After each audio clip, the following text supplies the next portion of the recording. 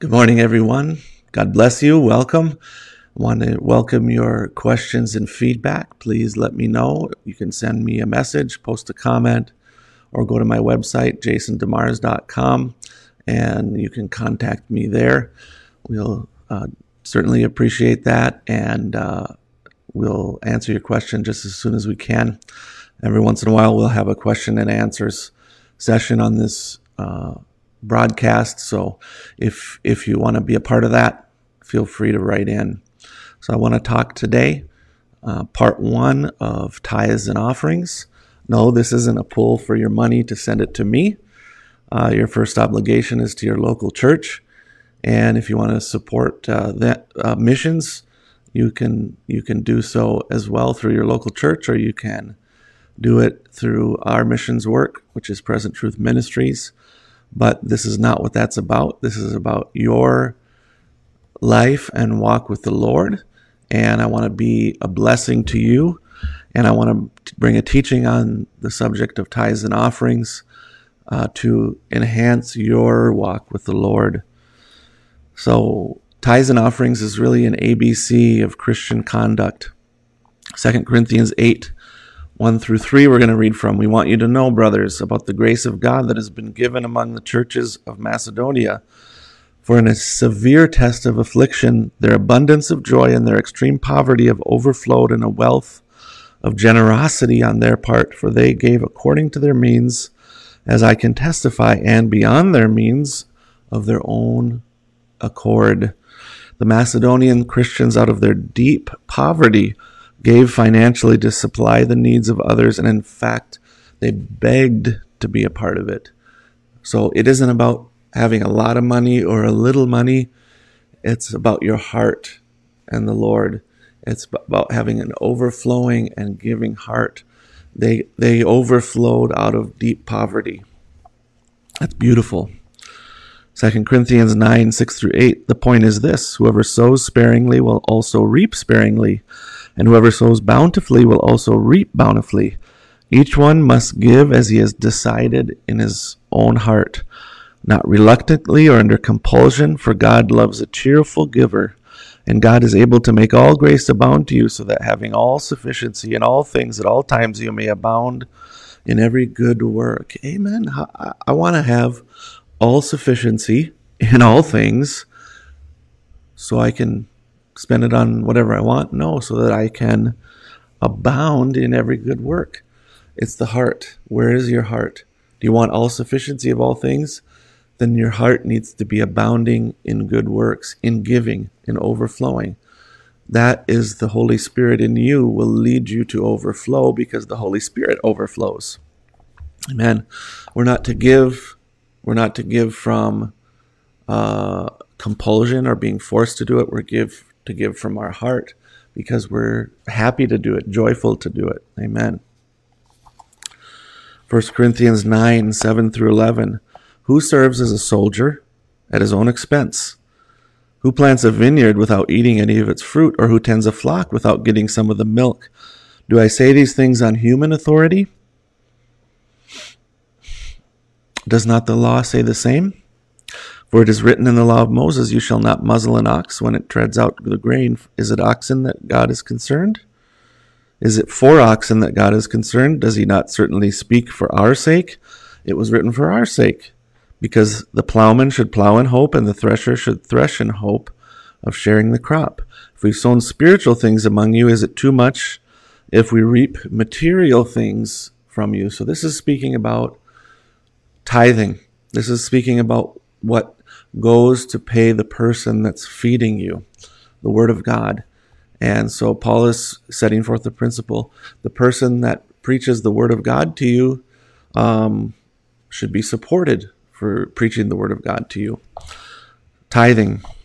Genesis 14:20 is kind of the foundation of that. And I believe this is something that God placed within as an original covenant with his creation before the fall. After the fall, tithing was a part of worship. Genesis 14:20, and blessed be God Most High, who has delivered your enemies into your hand. And Abram gave him a tenth of everything. Who taught Abram that? Did God come down and teach him that, or was that something that was a part of the true worship of God and Abraham knew about it? So there's two different words, and there's two different things there. There's tithes, and there's offering. Hebrew for tithe is maaser. Offerings is mincha. Here's speaking about an offering, Genesis 4, 4, and 5. And Abel also brought of the firstborn of his flock and of their fat portions, and the Lord had regard for Abel and his offering, but for Cain and his offering he had no regard. So Cain was very angry, and his face fell. Ephesians 5:10. Our life is to be approving of God. Ephesians 5:10, proving what is acceptable unto the Lord. Our lives, how we live, should prove what is acceptable to Him. God has made certain promises of provision. Our life is to prove that. 2 Corinthians 1 verse 20, for all the promises of God in Him, Christ Jesus, are yea, and in Him, amen, unto the glory of God by us. The Old Testament promises are for us. They're yes and amen through Christ Jesus for us Gentiles. So let's define tithes. A tithe means 10% of all benefits that come our way, such as our salary, inheritance, gifts, and even the interest one might earn on bank accounts. Offerings is over and above our 10% tithe. By this I mean that once you have responded in the area of your tithes, now you have the freedom to gracefully give your mincha, your offering, as you are directed and made aware of by the Spirit of God as the particular need or needs that are presented to you through your congregation, church, or fellowship. Please remember that both the tithes and offerings need to be given in your congregation or church where you attend. Bring ye all the tithes into the storehouse and wait for God's blessing. 1 Corinthians 9:14, even so hath the Lord ordained that they which preach the gospel should live of the gospel. So that's the tithe. That's speaking of the tithe. Your pastor and the associate ministers need to be living off of the tithe that you bring into the storehouse. Numbers 18:21, and behold, I have given the children of Levi all the tenth in Israel for an inheritance, for their service which they serve, even the service of the tabernacle of the congregation. We tithe because we have a personal financial responsibility to the church. Our church, our local church, we have a pastor who tends to our needs and the management of our church, and your pastor needs to be able to live as well. Jeremiah 22:13,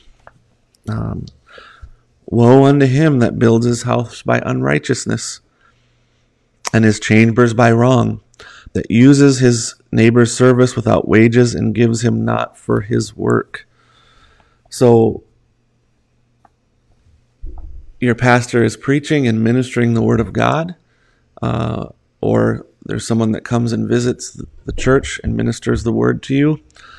They're to be given for their labor. It says, woe unto you that uses your neighbor's labor for nothing. You don't pay for it.